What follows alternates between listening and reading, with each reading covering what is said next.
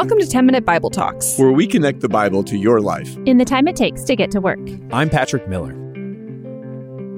Here's a little secret. A lot of pastors and teachers avoid going to certain parts of the Old Testament because it says things that are just offensive to modern ears. The kinds of passages that, atheists or anti-Christian activists use to show that at its root, the Bible is immoral. At its root, Christianity is damnable.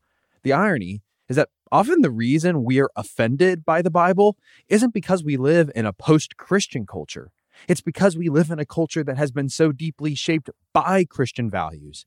The reason we're offended when the Bible talks about excluding someone because of their race or sex organs is because the Bible taught us that everyone is made in God's image and worthy of dignity and embrace. Which begs the question, does the Bible contradict itself? What do we do with the tough passages? Well, I'm not a fan of avoiding hard things. I'm a fan of going headlong into them, wrestling with them, and seeing what gold we can pull out. In Deuteronomy 23, Moses explains how Israel can keep itself pure and holy, namely by excluding people. Deuteronomy 23, verse 1. No one who has been emasculated by crushing or cutting may enter the assembly of the Lord. Let's pause. Here's a verse that excludes anyone who intentionally or accidentally disfigures their sex organs. This would include eunuchs, men who were castrated by kings so that they could oversee the king's wives and concubines. I mean, doesn't this seem unfair? Doesn't this seem unjust? Well, let's keep going because it only gets worse.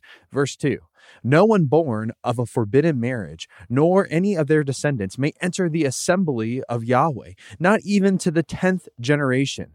Here, Moses is banning anyone who marries a Canaanite or foreign woman from entering the assembly, not just them, but also their descendants. This sounds like a ban on interracial marriage. Isn't that wrong? Well, it maybe gets worse. Verse 3, no Ammonite or Moabite or any of their descendants may enter the assembly of the Lord, not even in the 10th generation. So here you have it, two specific people groups who are banned. Isn't that racism? To explore this, we have to get to the heart of why these laws were laid down and how they were deployed. How they were deployed maybe actually matters the most because despite having these laws on the books, the rest of the Bible seems to move in the exact opposite direction. Let me give you some examples.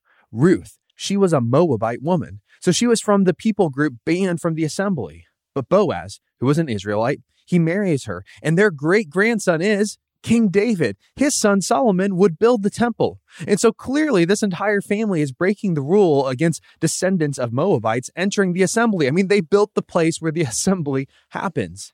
There's an entire book of the Bible celebrating Ruth's godliness. She's upheld as the embodiment of a wise woman, the kind of woman described at the end of the book of Proverbs.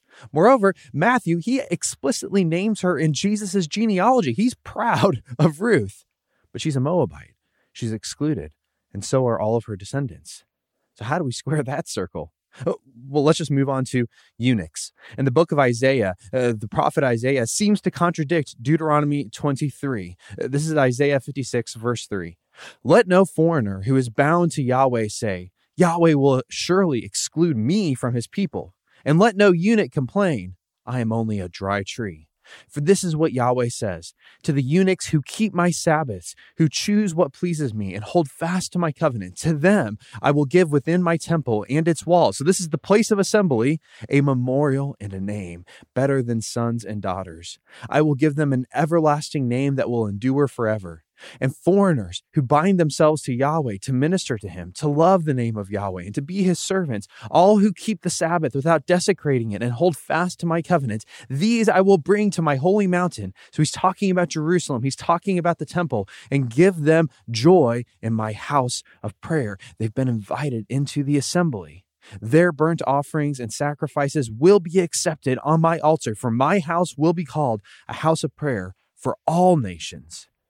In the New Testament, the first convert outside of Jerusalem is an Ethiopian eunuch, which means the first person to bring the gospel to Africa was supposedly banned from the assembly. You see, the stories of Ruth, the words of Isaiah, the teachings of Jesus, they've so shaped our modern imagination that we see embracing all humans as deeply moral. That's something ancient Greeks would have never thought. That's something ancient Romans would have never thought. That's something ancient Babylonians would have never thought. It's something no other culture except for culture shaped by Jesus could ever possibly think. But isn't Deuteronomy doing the exact same thing? Well, now that we know how the law was applied and thought through, now that we know that Moabites and foreigners and eunuchs are in fact welcomed into God's kingdom in the story of Israel, we can finally go back to why this law existed. You see, it couldn't have existed to permanently exclude all of the people it seems to permanently exclude. The laws of the Old Testament weren't just codes to be precisely followed. That's how modern laws tend to work. They were principles laid down to shape wise minds. In context, the main concern of Deuteronomy 23 is worship. Moses' ban has absolutely nothing to do with racial hatred. It has everything to do with a deep concern that Israel wouldn't be tempted to worship foreign gods, the gods of Moab, the gods of Ammon.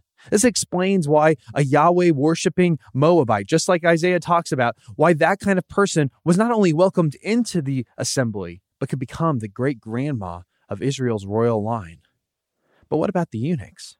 The reason why this law is in place is maybe a bit more complicated.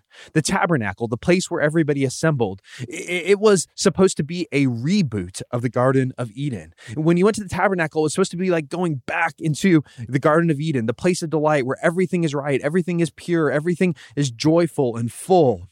And in Eden, everything is the way it should be. It means no disease, no death. That's why no human remains, dead bodies were allowed in the tabernacle complex. That's why human excrement and things that cause disease weren't allowed inside of the tabernacle complex.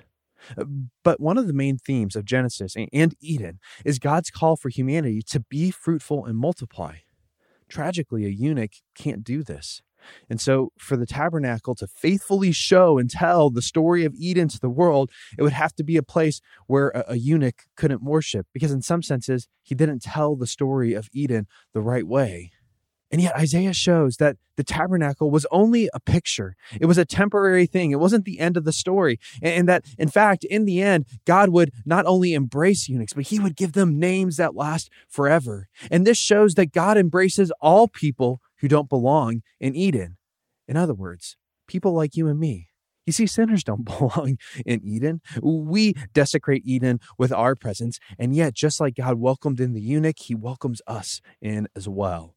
So what can we take away from Deuteronomy 23? First, that the Bible is a unified story that points to Jesus. When someone pulls a passage out of its context and reads that story outside of the bigger story of the Bible, you should get skeptical. They might make what sounds like a great point against Christianity or the Bible, but they decontextualized it. What they're saying isn't true. It doesn't actually make sense.